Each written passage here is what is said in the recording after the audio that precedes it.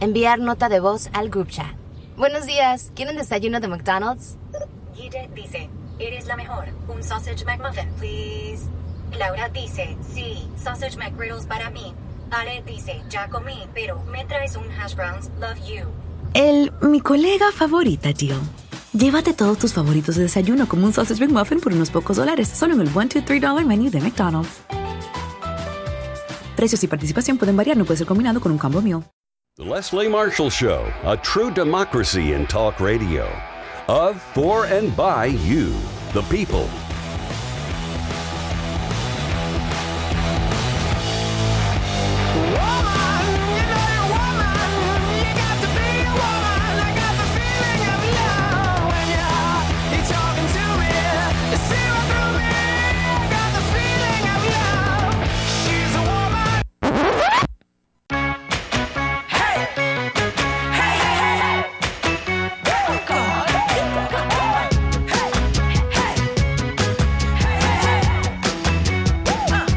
Coming to you live from Washington, D.C. every Wednesday from 3 to 4 p.m. for an hour-long Generation Progress Takeover.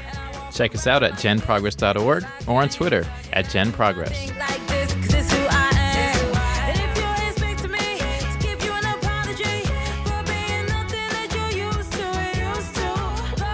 Hello, and welcome to the Generation Progress Takeover of the Leslie Marshall Show. I'm your co-host, Edwith Theogene. And I'm Charlotte Hancock. Hey, Edwith, how's it going? Good. I'm super excited because this is the beginning of Pride Month. So happy Pride, everyone. Happy Pride. This is a really great, exciting month because Pride Month commemorates the Stonewall Riots of June 1969, which is a movement led by trans women of color in response to police violence towards LGBTQ patrons at the Stonewall Inn.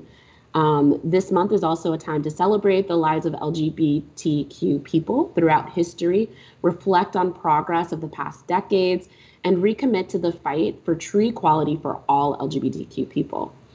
To discuss what's happening during Pride Month 2021 and the issues impacting young LGBTQ people today, we're joined by two really great experts that I'm excited for us to talk to. We have Sam Brinton. Sam is the Vice President of Advocacy and Government Affairs at the Trevor Project. Hi, Sam. Hey there. Happy to be here. Thank you for joining. We're also joined by Sharita Gruberg, Vice President of the LGBTQ Research and Communications Project at the Center for American Progress. Hi, Sharita. Hi, Edwith. Hi. So thank you again both for joining us. We're going to jump right into conversation and get started to dig in deep and learn more about Pride and some of the awesome work that's happening. To start us off, Sam, what is the mission of the Trevor Project? And can you tell us a little bit about your role at the organization? Absolutely. So the Trevor Project has a pretty simple mission, which takes a lot of effort, but pretty simple to describe, which is our mission is to end LGBTQ youth suicide, right? We work to save young LGBTQ lives. We do this through a variety of different ways. So we were founded more than 20 years ago with a lifeline, a few phones stuck together that haven't stopped ringing since. We now have text and chat services. We, of course, have social media outreach. We do a lot of really great education and research work. My role at the Trevor Project is to lead our advocacy team. So my work there is basically to make sure that LGBTQ youth, whether at the federal, state, or local level, have the same rights and responsibilities in the legislature, litigation, or in public education. So it's been quite the adventure. It's kind of shocking to think that it's only been 20 years, but I'm looking forward to seeing kind of what this next generation of young people, what they need, right? Because that's what I think all of us should be here. Trevor Project and everyone else should be there trying to say, how do we meet the needs of the services for young people in crisis? Because those crises are going to change. Yeah, I can't believe it's been 20 years. I remember when the Trevor Project started. Wow, I feel old. I was going to say that also. Yes, that makes me feel old as well. Because, yeah. All right. Well, Sam, thanks so much for sharing about your work and the super important mission of the project. Shrita, I'm going to hop over to you real fast here. Shrita is the Vice President of LGBTQ Research and Comms at the Center for American Progress. So, Shrita, what is the mission of your team at CAP, and what is your team currently working on? Sure. So my team really reflects CAP in that we use evidence and data to develop ideas for policymakers that lead to real change in addressing the many disparities that the LGBTQ community and people living at the intersection of multiple identities within our community are facing. As far as priorities of our work right now, definitely getting the Equality Act passed into law. It is unbelievable that we are over 40 years since this bill was first thought of and introduced. And it's definitely taken different forms since then, but we still need comprehensive federal non-discrimination protections so that our rights don't depend on our zip code. We also push for data. We really don't have a great idea about the experiences of LGBTQ people in this country or the ways that policies are impacting the LGBTQ community because the federal government doesn't collect basic information on LGBTQ people. So things like the great work that the Trevor Project's doing in providing this data is really important, but we're still pushing the government to add sexual orientation and gender identity data throughout their data collection efforts. And then, of course, healthcare and access. The health disparities experienced by our community, and that includes physical and mental health, are really significant. We have issues of higher rates of uninsurance and issues like discrimination and cost are barriers to care. And in the middle of a global pandemic, it is more important than ever that our community is able to access the care that we need. Absolutely, Shrita. We're really, the work that you all do is crucial and huge, and we're glad to have your evidence and database work to sort of use as a citation on a regular basis about why we're still fighting for comprehensive and much more equitable protections for LGBTQ people in this country. So as we mentioned at the beginning of the show, June is Pride Month. And so that inspired the topic for today. And I think that Pride Month means a little bit something different to everybody. But it started with the same moment in history. So I think, Shrita, I'm going to ask this question of you first, and then Sam, if you can be thinking of your answer, you can jump right in after Shrita. Can you give us a brief overview of the history of Pride Month and what it means to the LGBTQ community, to your mind? Sure. So the celebration commemorates the Stonewall riots, and so starting with the St. Christopher Day Parade, it was marking the anniversary of this protest, and really is credited with the formation of the modern LGBTQ civil rights movement.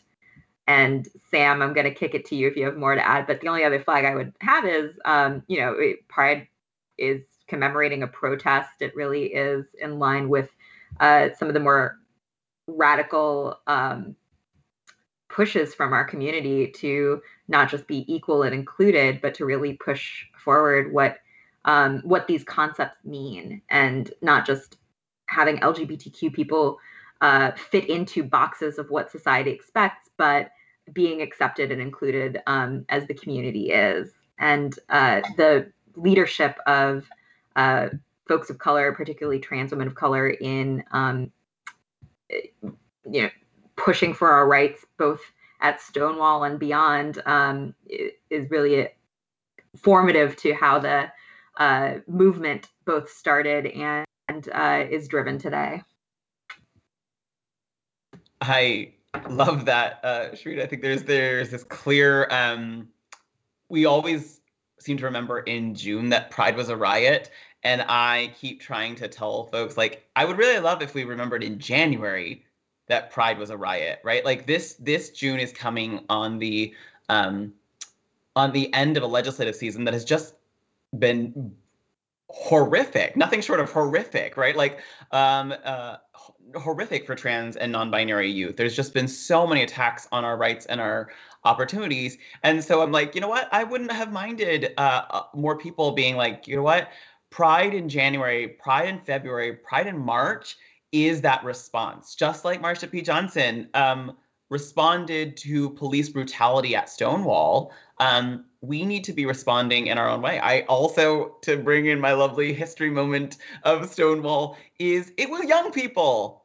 It was young people. Generation Progress takeover, right? Like, it was young people. These were hell yeah. these were young people who had no homes. Many of them didn't have families to return to, but they had found a place in New York, a little hole in the wall where they could be themselves. And that led to some of the greatest change in equality in history. So I always love, they always use the quote, never doubt a small group of people. They can change the world. Like, never doubt a small group of young people too. Let's be honest, right? Like, they are ready. They were done with the attacks. And I'm really sad to say that Pride this year, still comes with them being pushed aside and attacked. So sorry not to be negative, but like, it's a good thing to remember for Pride that we were young folks pushing back, and we need to still be doing it. Totally. Thank you so much. And we'll be right back with the Generation Progress takeover of the Leslie Marshall Show after this. Follow Leslie on Twitter. Just go to www.twitter.com/Leslie Marshall, and we'll be sure to share your tweets.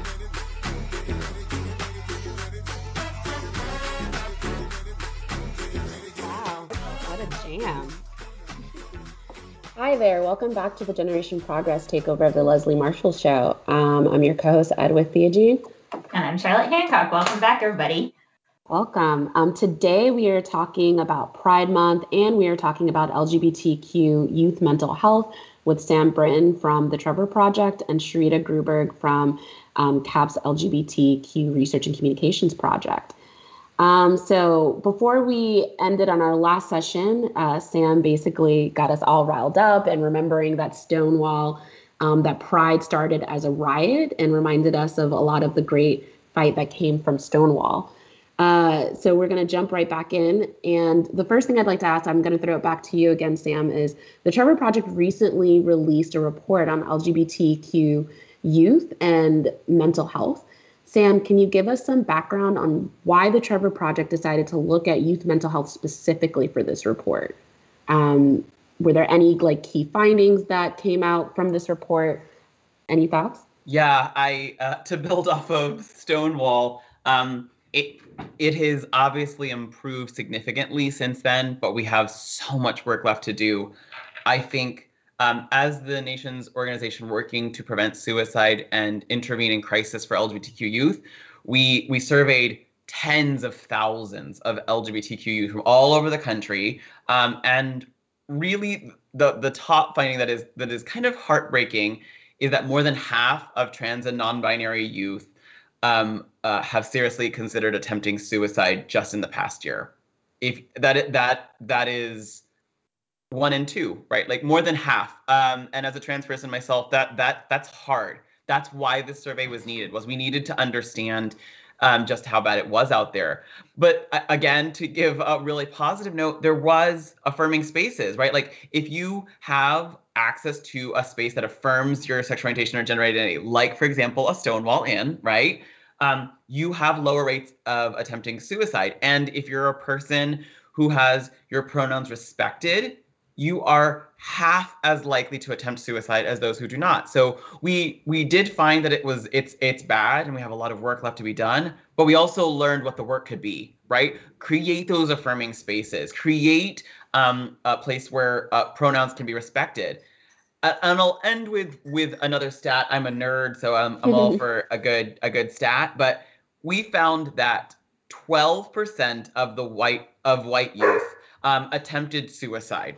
But that was compared to 21% of Black youth, 18% of Latinx youth, and 21% of multiracial youth. As a mixed person with Native and Indigenous heritage, 31% of Native and Indigenous LGBTQ youth attempted suicide this year.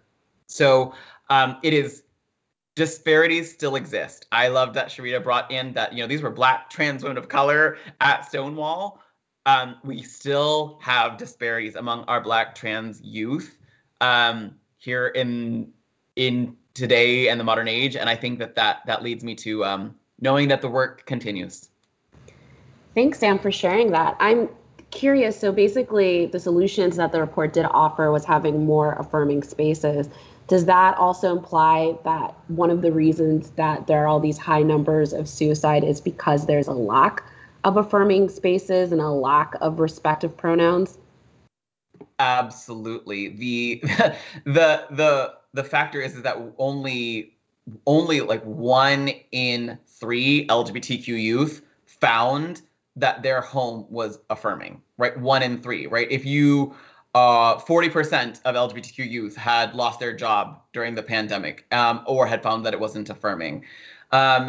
We had a variety of historic unemployment and food insecurity issues. You had discrimination specifically based on maybe your race as well as your sexual orientation and gender identity, compounding with 67% of Black LGBTQ youth being discriminated against in their job, right? So I think, yes, the lack of affirmation is leading to crisis.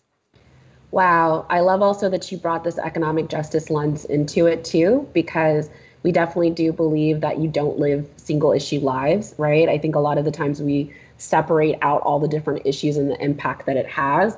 So it sounds like this report really contextualizes all the different challenges that LGBTQ plus youth have to sort of like navigate and the impact that that has on their mental health.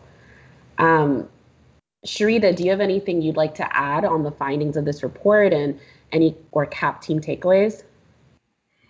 I mean, first off, I am just so grateful to the Trevor Project for putting this out. As I said at the beginning of this, we just don't have nearly enough data on the experiences of LGBTQ people, and having this information, as horrifying as it is, about how badly the youth in our community are doing, it helps us direct policymakers to the solutions.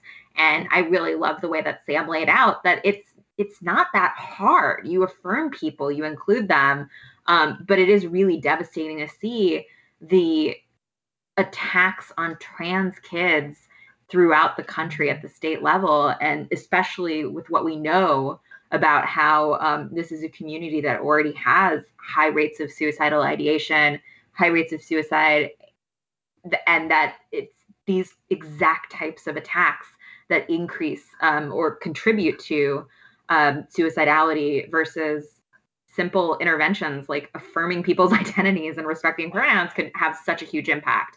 And just it's really both devastating to think of the ways that not just any adults, but adults in leadership and policymakers are choosing to not only not affirm these youth, but to attack them. But on the flip side, I think there is hope in that there are so many folks that are affirming, and that this information is really helpful to arm the policymakers that do care in doing the right thing and helping to, in meaningful ways, address the issues that these youth are facing.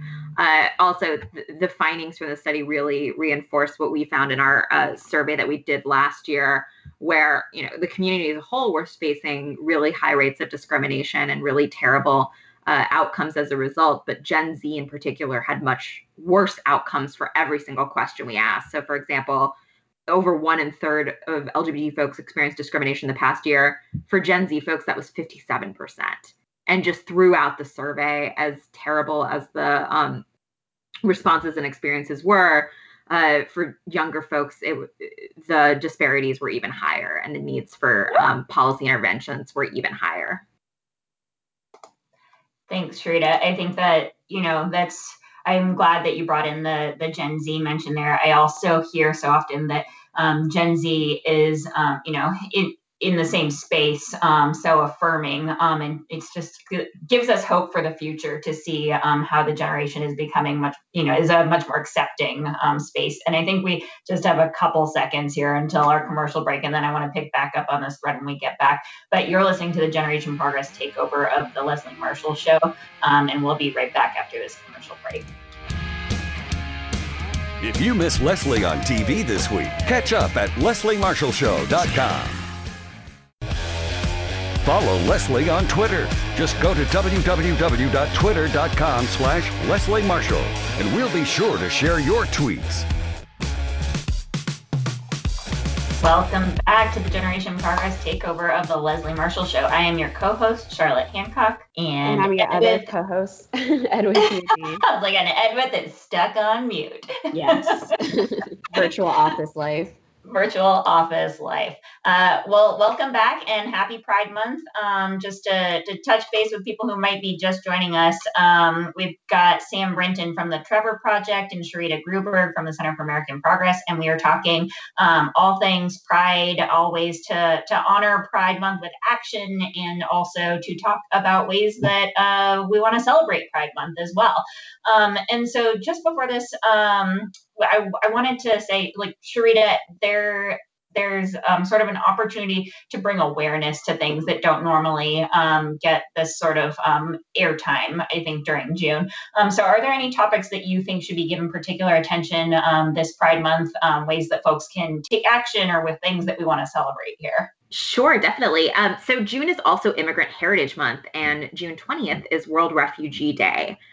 We saw over the last administration just horrific attacks on the immigrant community and refugees, and these attacks also really impacted the well-being of LGBTQ immigrants and refugees, thinking particularly about the horrific loss of life of 2 trans women that came to this country seeking protection and instead died because of our country's medical neglect and immigration detention. There are a lot of opportunities for this administration to really not just go back to the way things were, but move forward and really meaningfully protect LGBTQ people fleeing persecution, and ensure that programs like DACA and other citizenship programs are accessible to LGBTQ folks. Again, we know the last administration discriminated against children from same-sex international couples or couples who used an international surrogate. This administration's already taken steps to reverse that, but there's a lot more that can be done to help unite and recognize our families in the immigration space and protect our folks from deportation and violence and detention. And so I definitely wanted to lift up the needs of LGBTQ immigrants as well as folks who are citizens of this country during this month. Thanks, Sharita. I think that's an important point. Like Edwith was saying, I think earlier in the conversation, people don't live single issue lives. People are duly impacted by a lot of this. So great point, and thanks for raising those. Sam, same question. Are there any topics you think that would benefit from some extra attention this Pride Month?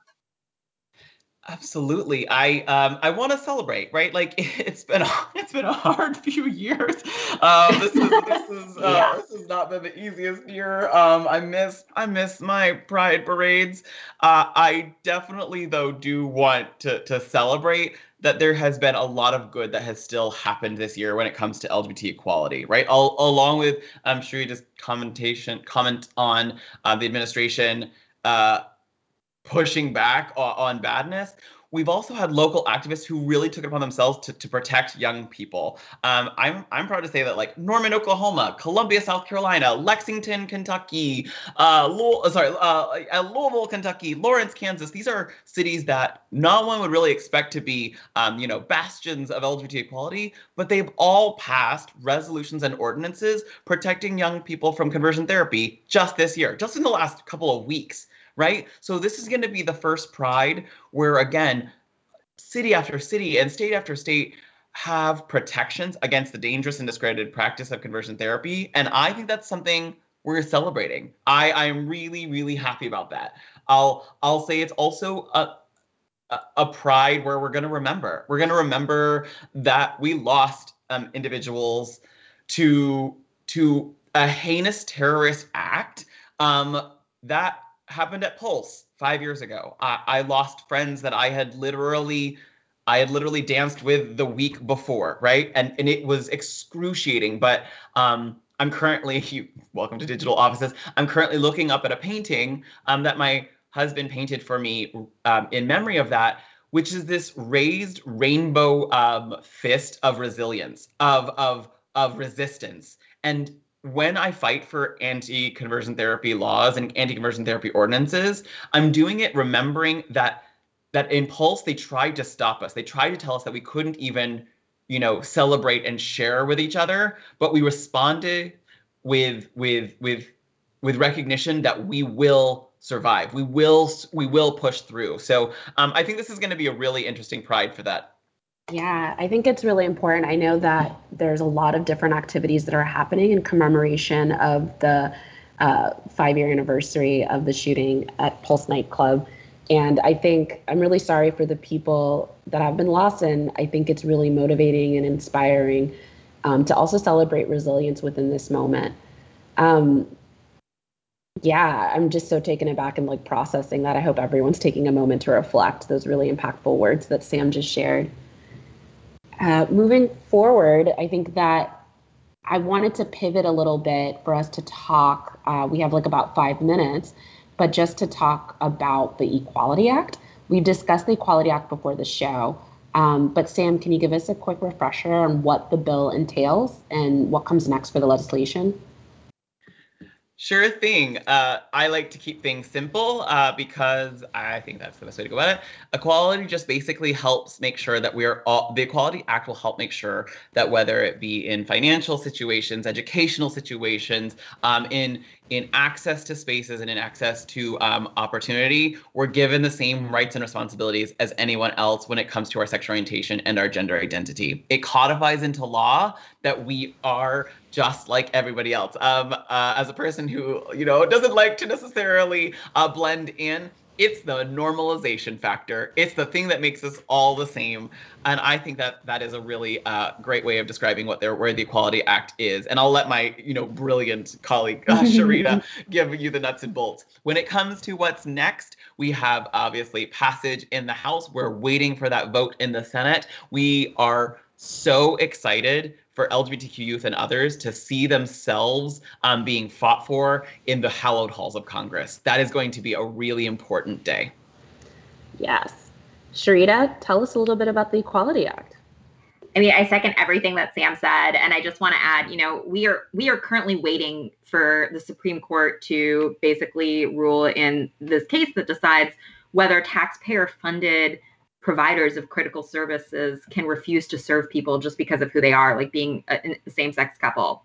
And so we can't rely on our courts, especially with 1 in 4 federal judges being a Trump appointee, to uphold our rights or continue this move forward in expanding equality. We need Congress to pass the Equality Act and make it really clear that no matter where you live, you are protected in these key areas of life, like stores and restaurants and Lyfts and Ubers, or at school, or at banking institutions, or in jury service, or when you're seeking the critical services from the government that you and your families need.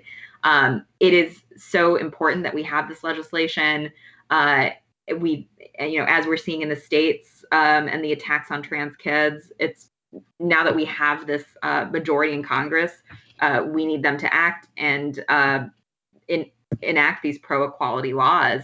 Unfortunately, despite how popular the Equality Act is, based on whatever survey you see, we're seeing between like 70 and 80+% of the country supports it. And this is true with majority support, regardless of political affiliation or where in the country you are or what faith background you're from.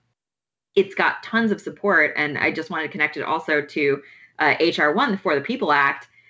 We would not have a Senate that feels comfortable ignoring their constituents, and the popularity of passing these protections if we didn't have partisan gerrymandering, if we didn't have all of these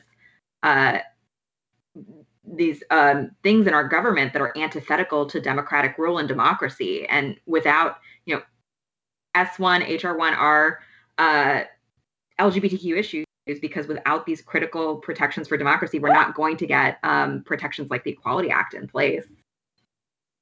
Which is like super important. I'm happy that you drew that connection to our functioning democracy. It was really interesting to learn, and correct me if I'm wrong, but like 29 states do not currently have laws that explicitly protect LGBTQ people from discrimination. So that makes the Equality Act super important. We'll be right back to dig into that just a little bit more after this break. This is the Generation Progress takeover of the Leslie Marshall Show. Thanks for joining.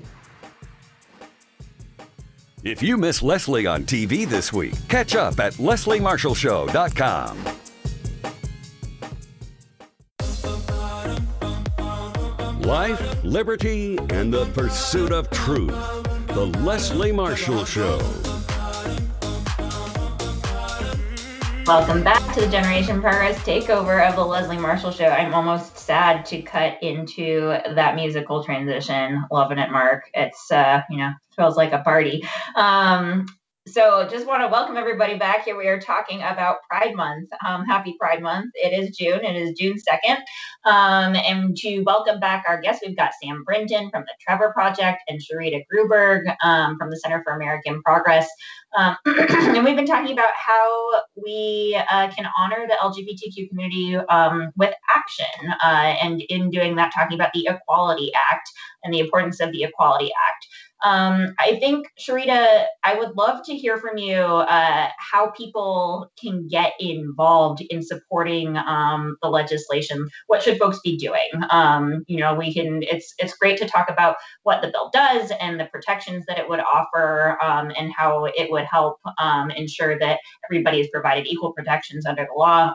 But how do we actually get this across the finish line? I mean, we are going to need everybody to call their senators and demand it. I recommend going to passtheequalityact.com to learn more and see how you can get involved with the campaign to push for the bill. Also, equalitytime.org is a place where you can go to sign up to do some virtual phone banking and help mobilize other folks to contact their senators and spread the word. So these are, always really important. But we're hearing from the Hill that the opponents of non-discrimination protections and LGBTQ equality are really organized, are mobilizing their folks to bombard the Senate with calls against the Equality Act. And so we really need those calls and support to demonstrate that this has support and that folks are expecting their senators to act and pass this important legislation. Great, thanks. And Sam, I know earlier you mentioned that the legislation has gone through the House. Sharita, you're saying it is in the Senate. Sharita, are there particular state senators that we should be focusing on at the moment? Or is it just, it's sort of across the board we need the support? I mean, so it's got every Democratic senator except for Joe Manchin on it right now. But I think that, as I said, opponents are calling everybody in opposition. Mm-hmm. So even if your senator is already on it, doesn't hurt to say thanks or let them know that you're strong. Yeah. But the targets are, we need 60 votes, and so we're gonna need some Republicans on it to get it passed, and so we're gonna need the Susan Collinses of the world and the Lisa Murkowskis. And the Toomeys and the Portmans and the Romneys. So, just if you've got Republican senators, give them a call and tell them why it's important to you. Great. Thanks so much. Well, I want to make sure that folks folks who are listening, as we're heading towards wrap up here, for people who are listening and do want to get involved in Pride Month activities or advocating for needed reforms, including the Equality Act, which we've been talking about, where should they go to get more information or take next steps? Sam, I'm gonna toss this one over to you. Sure. So I think let's start with the very clear fact that whether you're part of the LGBTQ community or not, allyship is something we can all do, right? So we all need to be in the moment of pride, showing it and sharing it as a verb. ally is a verb, not just a noun. This is not like a, collecting Pokemon, got to collect all the allies. It's not a thing. We have to do something about it. So how do we do something about it? As I said in that earlier part when I talked about the survey, we create affirming spaces. How do we do that? We don't make assumptions. We ask questions. We learn. We grow. We make sure that places are affirming by our words and our deeds, not just a rainbow sticker. Don't just put a rainbow on something in Pride Month, right? Like let's do something about it. Second, we act and our allies and learn more about this, especially when it comes to pronouns. Those, again, who have their pronouns respected, are half as likely to attempt suicide as those who do not. So when you think, oh, this is so difficult, think of how you're saving lives. That is a really easy way for me to kind of like lean into Pride Month action, is to say, you know what, I am saving lives by creating affirming spaces and making sure that I am responding to things. By calling my senator and asking for the Equality Act, I'm creating more affirming spaces, which will save lives. By making sure I respect someone's pronouns, I can be saving someone's life. That is how I think we should all be spending Pride. I think that's such a great point to make, that like, because I think a lot of people get caught up on like, this doesn't sound grammatically correct, or like, I don't understand this and blah, blah, blah. But the framing of it, that like you're literally saving someone's life just by making this slight change that might feel like an inconvenience to you, but really isn't, I think is really a great factor and something to remember in terms of like Pride Month. So thanks for sharing that, Sam. We only have like a couple more minutes, but I think something that came up too that we wanted to ask, that came up in conversation, Sam, like you had mentioned some state-specific legislation that's like worth celebrating. And I think like Sharita, you've also talked about the sports bills sort of targeting trans girls and conversion therapy. Like everyone's talked about what's been happening across the board in terms of states. Can you tell us a little bit more about this trend that we see cropping up, either Sam or Sharita? I can pick. Sam? Sorry. Oh, go, Sharita. So I'll start really quickly. One of the things that I think is really important in these bills is that they are attacking those who are the most vulnerable. So in moments of pride, remember that you, by your very nature, are coming into this with a little bit of resilience and resistance already built into you, and you need to be sharing that with others. We need to be telling trans and non-binary youth, just like the president did in their speech, that we have their back. We need to be celebrating Assistant Secretary Levine and others who are trying to be representations of their voice in a government that doesn't always see them. That is how I think we respond to some of these. Yes, we obviously need to stop the state legislatures that are doing these horrible things. I'm looking at you, Governor DeSantis, on the beginning of Pride Month, but I do think that we do that by making sure we are sharing the resistance and resilience that we have built in ourselves. Sorry, Sharita, I'm sure you have something even more brilliant to say about that. No, that's perfect. I mean, I can't emphasize enough how horrifying the attacks are in the states. We've seen 337 anti-LGBTQ bills introduced in state legislatures this year. 150 of those were attacking trans folks. Most of those are attacking trans children. From the babies. Yeah, which is just unconscionable. And even there were 40 bills introduced to prevent trans kids from getting the health care they need. Just the cruelty of these attacks, especially when it's not like these legislatures don't have other pressing concerns, like, I don't know, a global pandemic and an economic crisis. Think of at least two things that they should probably spend their time on rather than villainizing children. And yet that's where they've spent their time. We've had 32 anti-LGBTQ bills enacted into law, and Louisiana is waiting for its governor to sign a ban on trans athletes into law currently. So the attacks have been rampant, but I do want to shout out some just truly amazing local advocates who have blocked some of the worst of these attacks, or force them to be vetoed or by the governor. And that really is a testament to the great advocacy of our community and our allies. I am definitely stealing what Sam said about ally being a verb, and we've seen that in these state fights as well. Yeah, thank you. And I think it's great that you also pointed out Governor DeSantis. He has other things to worry about on the upcoming 5-year anniversary of the Pulse nightclub shooting that happened within his own state. He signed an anti-LGBTQ plus bill that basically took funding away from a community institution that provides support to those directly impacted by the Pulse nightclub, instead of passing gun violence prevention laws, which Florida desperately needs. So again, this is a moment of action for everyone. That's all the time that we have for today. Thank you again to today's guests, Sam from the Trevor Project and Sharita from the Center for American Progress. We're so grateful for the brilliance that you've brought to the show today. We'd also like to thank our producer, Mark Grimaldi, our communications manager, Emily Leach, and thank you to all of our listeners. Please go celebrate Pride. Make sure to check us out on Twitter and Instagram using the handle @GenProgress. We'll talk to you all again on our next remote Generation Progress takeover of the Leslie Marshall Show. It's a new day to celebrate and be free. A new day full of action and excitement. Come to Soaring Eagle. Indulge to your heart's content. It's a day for winning, for world-class fun and food.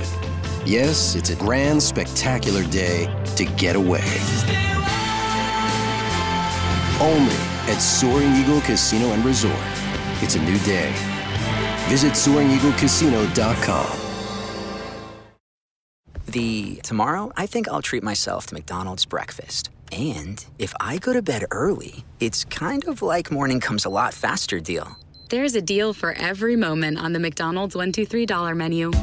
Order ahead on the McDonald's app and get all your favorite breakfast items like sausage McGriddles, sausage McMuffin, and hash browns for just a few bucks. Ba-da-ba-ba-ba.